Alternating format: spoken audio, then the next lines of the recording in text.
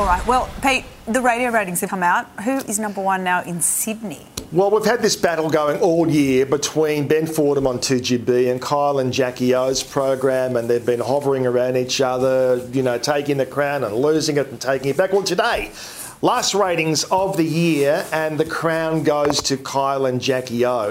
They've hung on to it. They hung on to it last time. Now, last survey, it was only a difference of 0.1. I mean, you cannot get any closer to a draw than 0.1. This time around, it's a 0.7 difference. But bottom line is, it's still a two-horse race between, you know, a city the size of Sydney, and it's dominated by just two radio shows in the breakfast market. Now, interestingly, in Melbourne, the outgoing team there, Jace and Lauren, they've pulled in their highest ratings ever. Now, they've been ousted to make way for Kyle and Jackie O next year, and they've come in on a rating of 9.1. So that's now going to become the benchmark by which we judge next year whether Kyle and Jackie O are infiltrating the Melbourne market or not. Haven't seen a tussle like that since Mariah Carey and Brenda Lee. Yeah, exactly. Story. Now, Kylie Minogue has opened up in a new interview, Pete.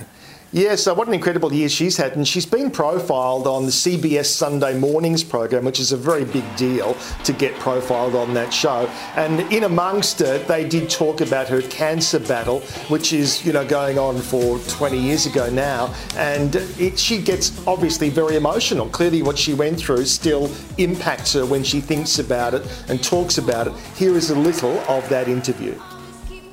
You have to get on. You have to get on with stuff, but...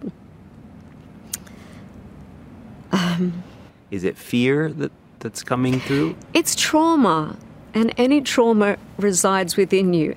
The experience of a cancer diagnosis will live in me. It was difficult. It was also amazing.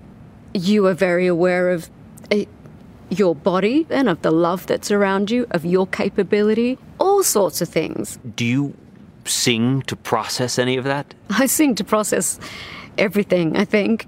I write to process. And of course, the upside of her going through that trauma, of course, was so many women did go and get checked, and that was the great thing that came about it when people had that wake-up call. Yeah, and that legacy continues today. Her talking about it again will, you know, put forward for many women. It puts it in front of mind. So, yeah. Absolutely. Yeah. All right, Pete, thank you, mate. We're back to you again shortly. Thank you.